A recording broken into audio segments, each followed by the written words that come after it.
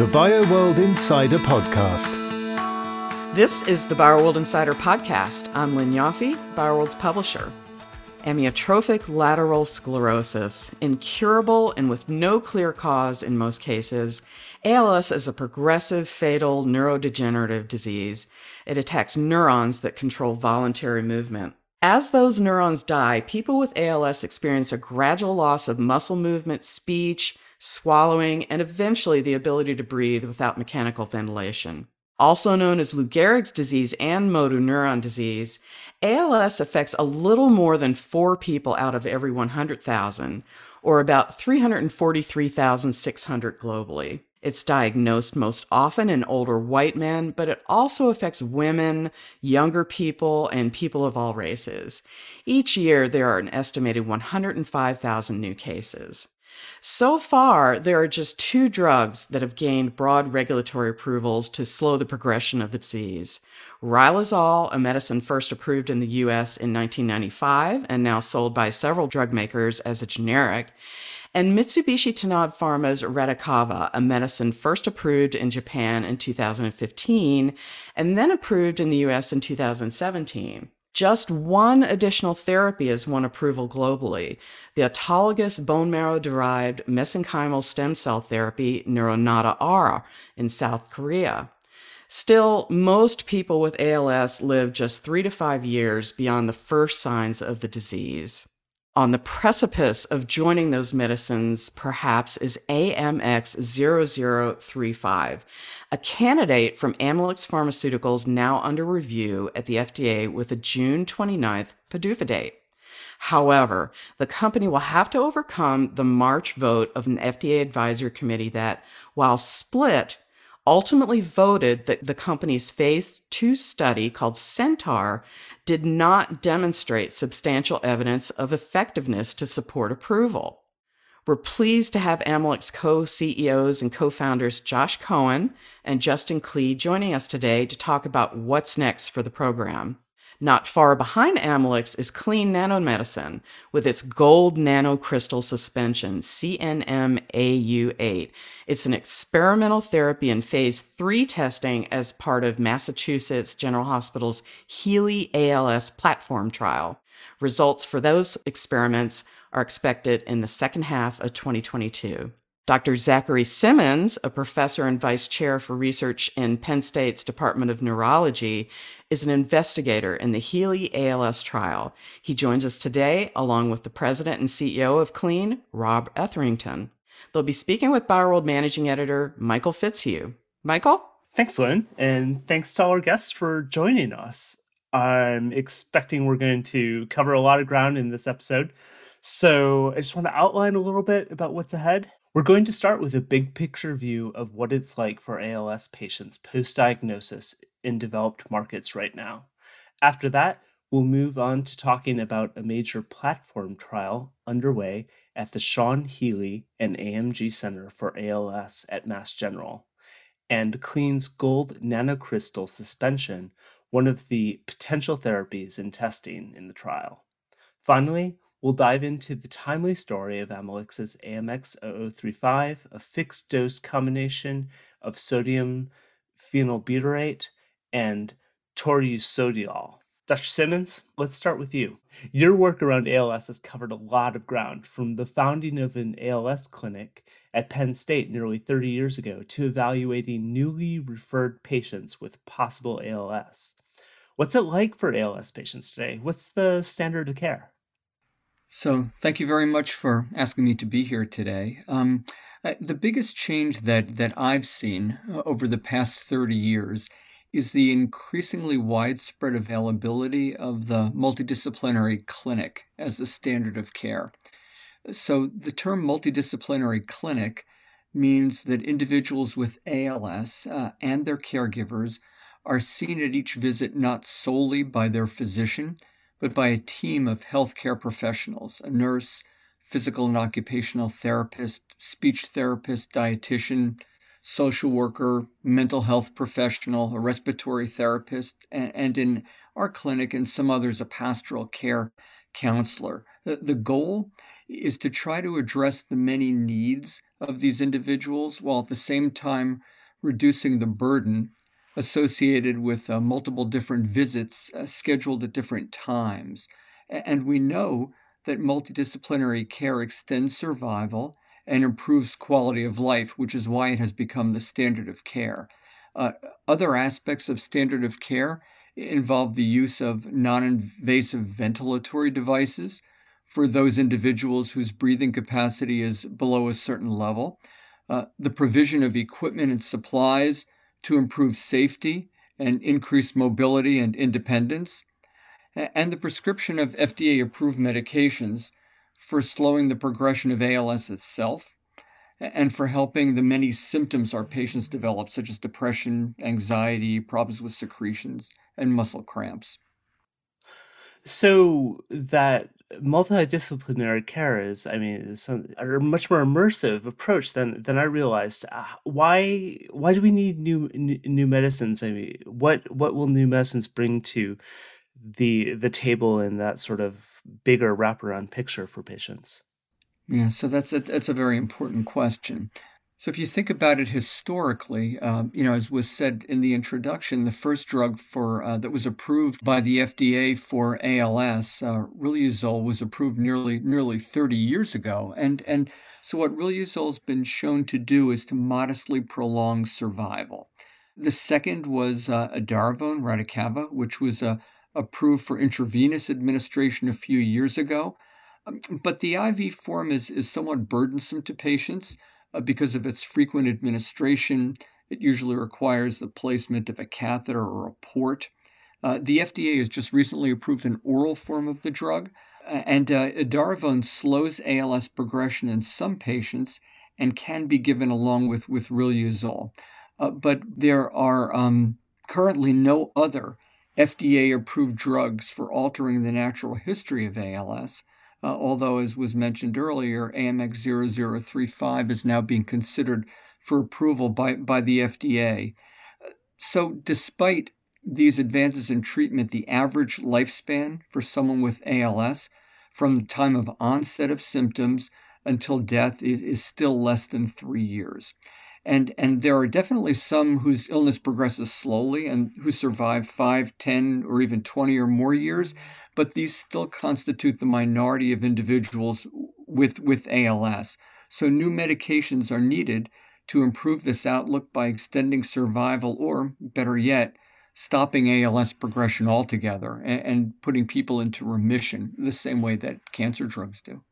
I know that there's some incremental efforts going on with. I think radicava is being developed as a oral therapy. Like I think that there's an oral form of radicava being developed. But what improvements overall can we expect from a new generation of ALS medicines? I mean, is it primarily incremental life extension, or as you suggest, maybe is there a possibility that we might see a medicine that actually stops the progression of the disease altogether? Yeah. So my hope and the hope of most of those I talk to in the ALS community, of course, is for a cure. And I still hold that out as the ultimate goal. But my hope for the next generation of medications for ALS is really focused on prolonging survival by dramatically slowing progression and ultimately stopping progression of ALS altogether, which of course would lead to better function and a higher quality of life for a longer period of time. Our current trials, including those in the Healy trial, are based on the goal of slowing progression.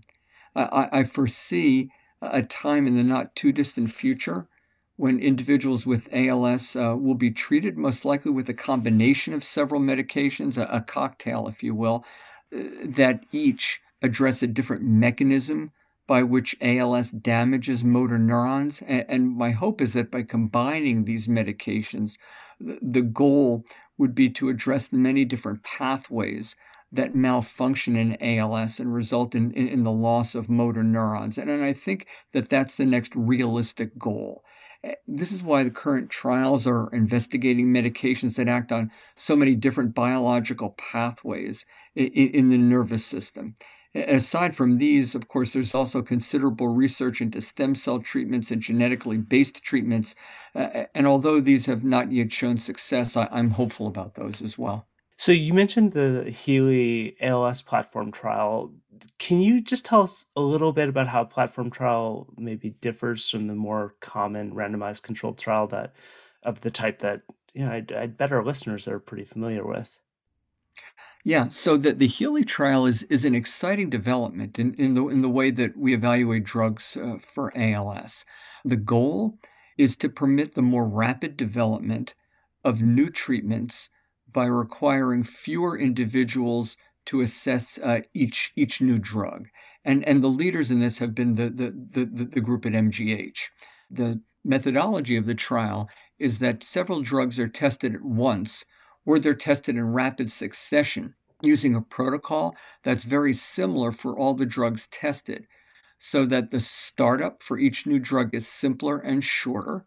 And then individuals who qualify for the trial are randomly assigned to a drug or placebo group, but the ratio is 3-to-1, meaning that 3 people in the trial receive the study drug for every 1 who receives placebo, because the placebo group is shared by all of the trial arms.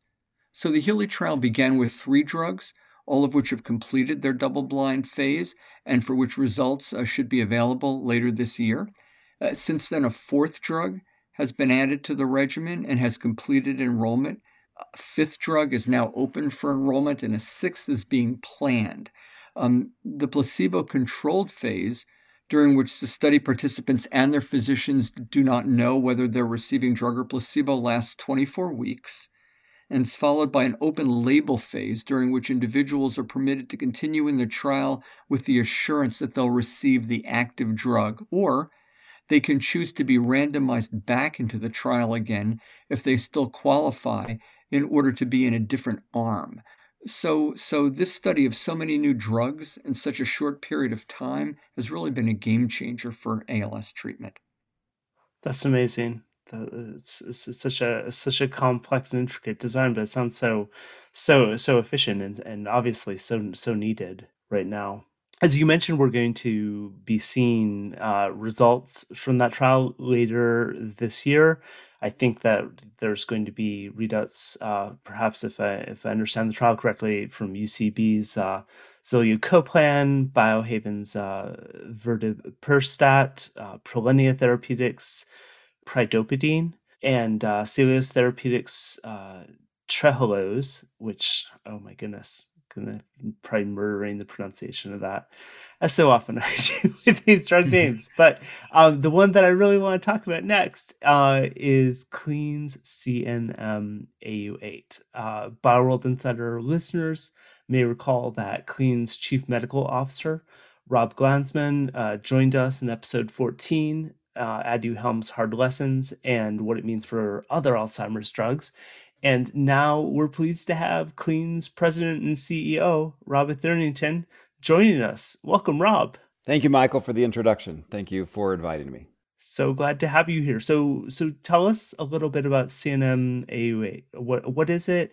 How's it meant to work? CNM-AU8 is a catalytically active nanocrystal.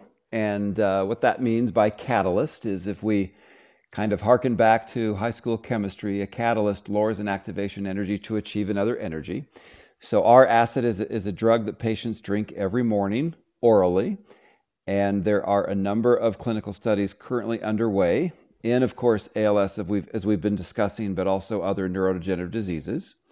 As a nanocrystal suspension, patients are actually drinking a clean surfaced, which is to say no synthetic chemistry, highly faceted crystal of gold.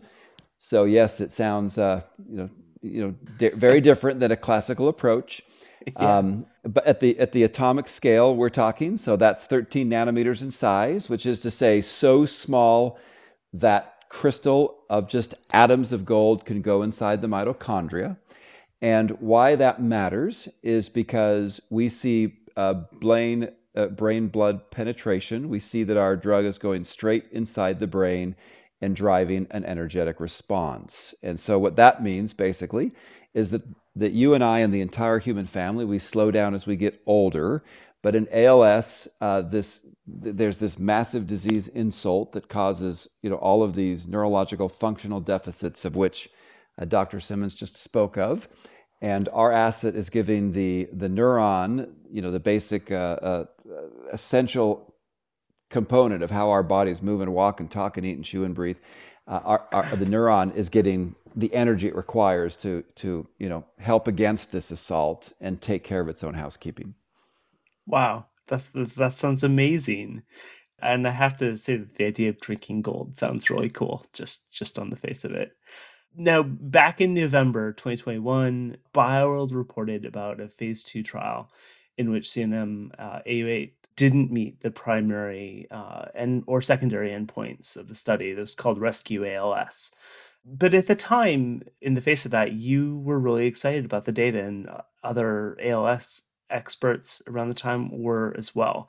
Can you tell us what you saw in that data that's really encouraged and fueled further clinical work in the program?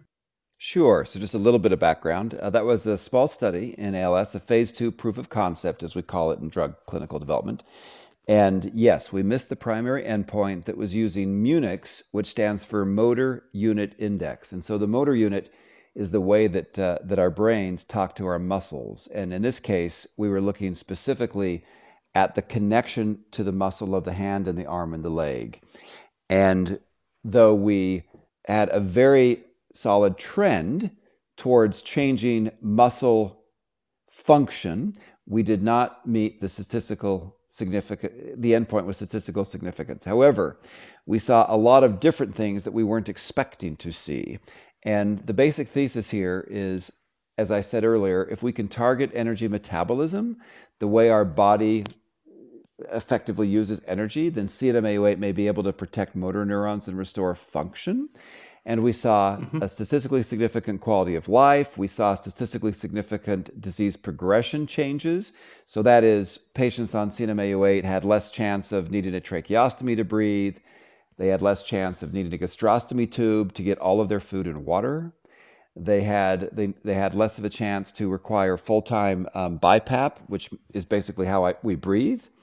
And we also saw a continuing developing impact on long-term survival, which is most important. We literally just presented data this morning, in fact, that suggests that against placebo, we have an evolving and emerging improvement in survival. And so that data was presented this morning at the NCOWS meeting, and we just placed it on our website.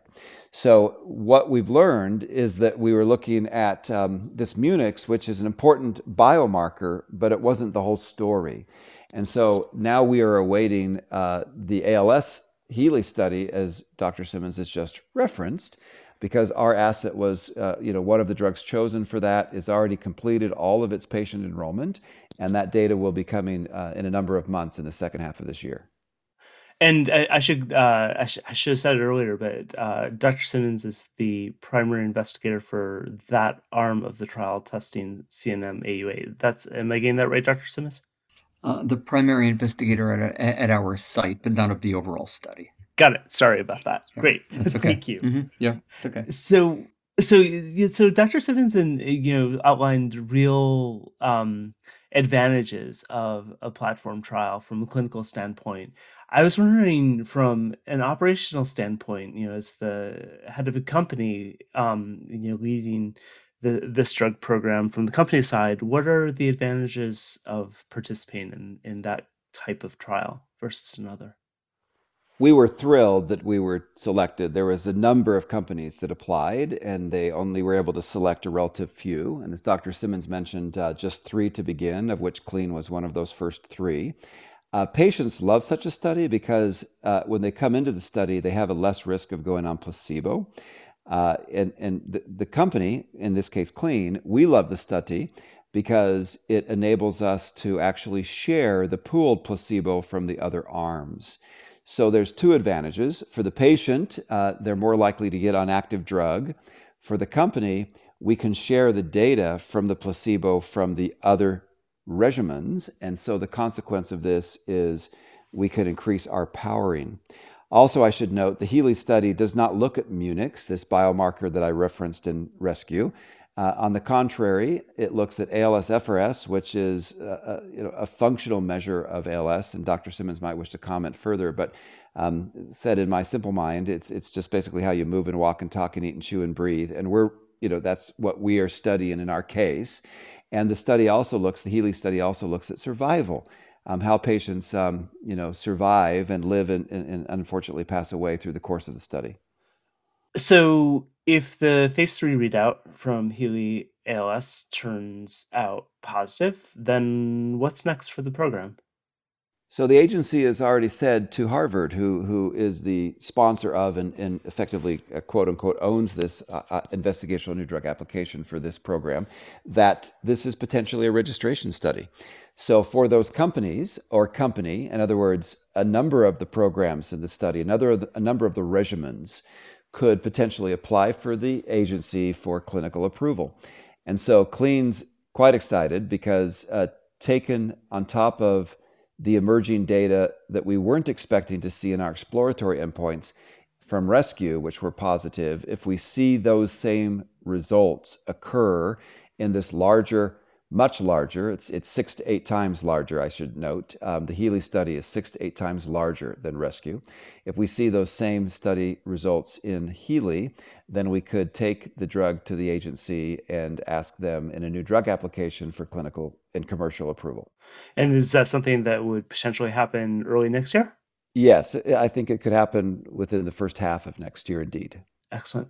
Thank you, Rob, for telling us about all that. I want to move on to talking about another drug that is not part of the Healy trial, but has been very much in the spotlight recently, Amylyx's AMX0035, or 0035, I should say. Here to tell us about that are Amylyx co-CEOs and co-founders Josh Cohen and Justin Klee.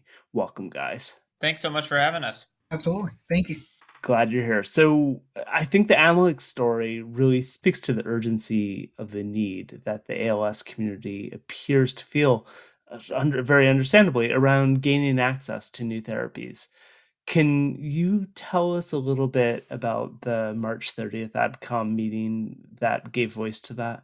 Absolutely. So, maybe first to give a little bit of background. So AMX35 is a drug that targets some of the key underlying pathways of cellular death.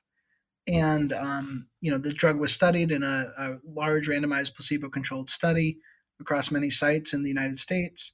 Those results were published in the New England Journal of Medicine, and more recently in 2 additional publications in Muscle and Nerve and in JNNP. And broadly, what we saw was that people randomized to AMX35 retained function longer. And, we've published a survival benefit as well in Muscle and Nerve and in other, journals and publications. So, I think at the AdCom, I think it was primarily a, biostatistical debate about different ways to model disease progression and, model ALS clinical trials. We had designed all of our biostatistics and modeling, with the team at Mass General, and had sought a lot of advice and guidance from the ALS community as we built and designed the trial. So we felt that we really had designed this kind of in the state of the art, best possible way.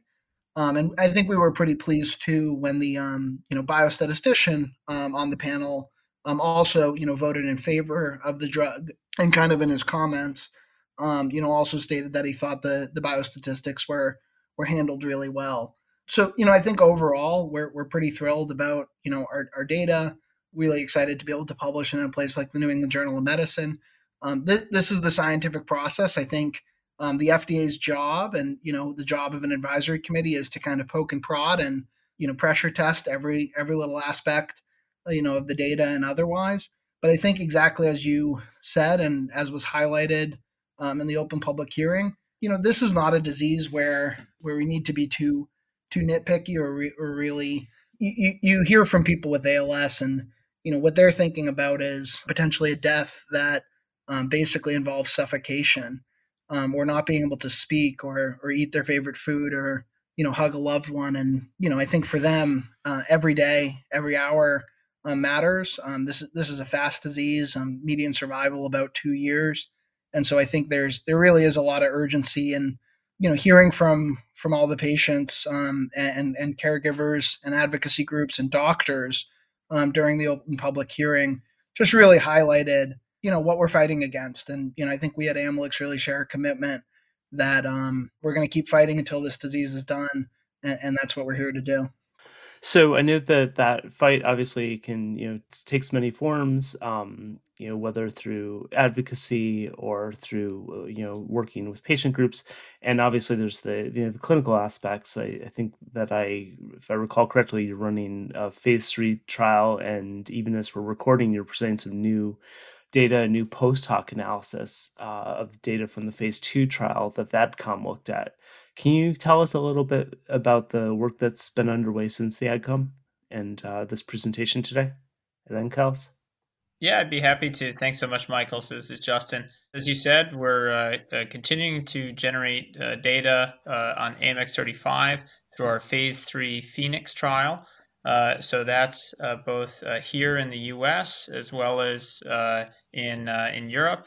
And it's a collaboration through the NEALS organization, which is the largest ALS hospital consortium in the U.S., NCALS/TriCALS in Europe, which is the largest European consortium. And so for us, we always try to bring all the different stakeholders together, and an opportunity to have the leaders of the field working with us on this phase 3 trial is tremendously exciting.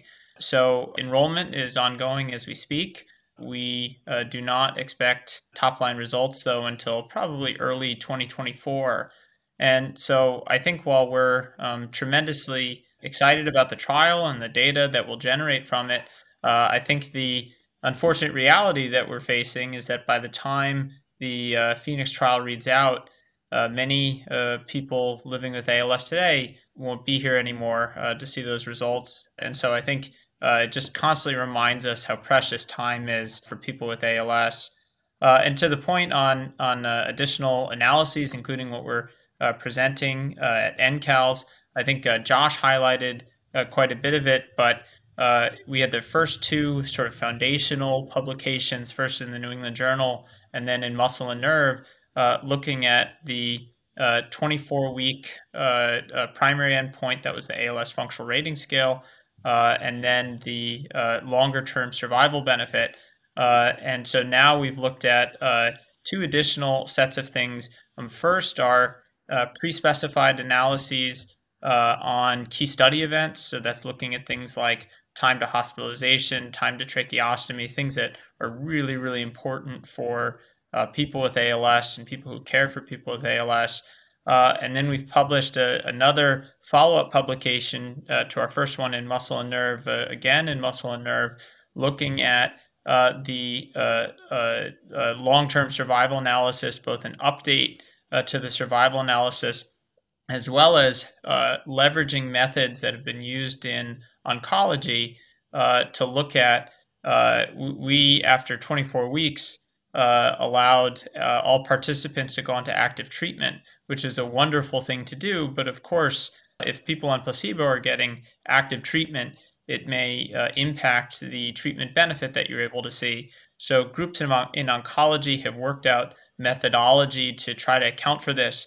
And what we've seen is that when we use these different methods, the survival benefit from AMX35 in the study ranges from a benefit of about 10 and a half months to as much as 18 months compared with the 6.9 months we saw originally. So we're really excited about that additional data, both that we'll be generating from the phase 3 trial as well as the new analyses that we've published and are presenting right now. So with the PDUFA on June 29th, what are you expecting on the very near horizon? I mean, do you anticipate receiving a complete response letter and moving ahead with the phase 3 trial? Or, I mean, where do you think things are going to go? Yeah, so I mean, we're still under review, and so there's probably not much we can comment on at this point regarding the outcome of that review. I think we have some really, really strong data and science, behind the program, and the phase 3 is ongoing, regardless. So I don't think that the PDUFA outcome, really affects the phase 3 all that much.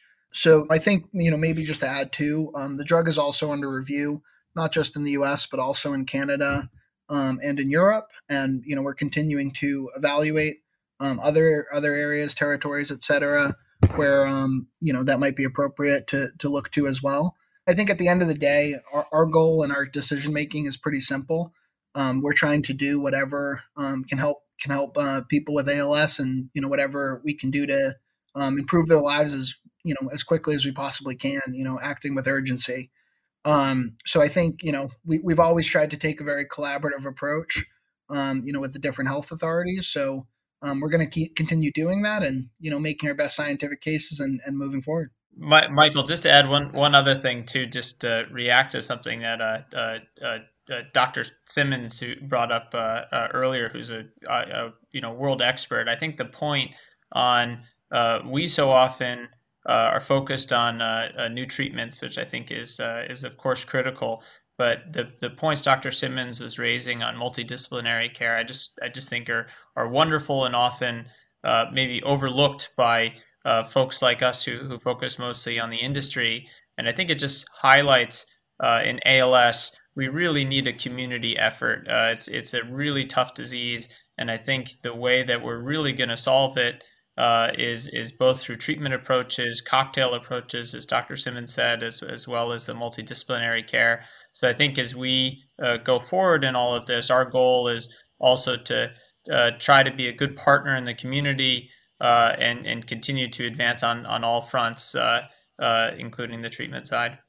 Excellent. I think that it's clear to me that there's so much energy and effort and just seriousness of purpose behind both of these programs that we've talked about today, and on the clinical side that Dr. Simmons is so instrumental in. Really can't thank you all enough for joining us today. It's been very interesting to hear about where things are with the development of new therapies in ALS, and a great learning opportunity for me. So thank you for that. I wish you all luck as your programs proceed and trials unfold, and thank you for joining us today. Thank you so much, Michael. Thank you very much. Thank you. Justin, Josh, Rob, and Dr. Simmons, thanks for joining us today. As always, BioWorld will continue to keep you informed of all the most important scientific, clinical, and business updates. That's our show for today. If you need to track the development of drugs, turn to bioworld.com. Follow us on Twitter or email us at newsdesk@bioworld.com. And if you're enjoying the podcast, don't forget to subscribe. Thanks for joining us. BioWorld, published by Clarivate, is a subscription-based news service, but all of our COVID-19 content, more than 7,000 articles and data entries since the start of the pandemic, are freely accessible.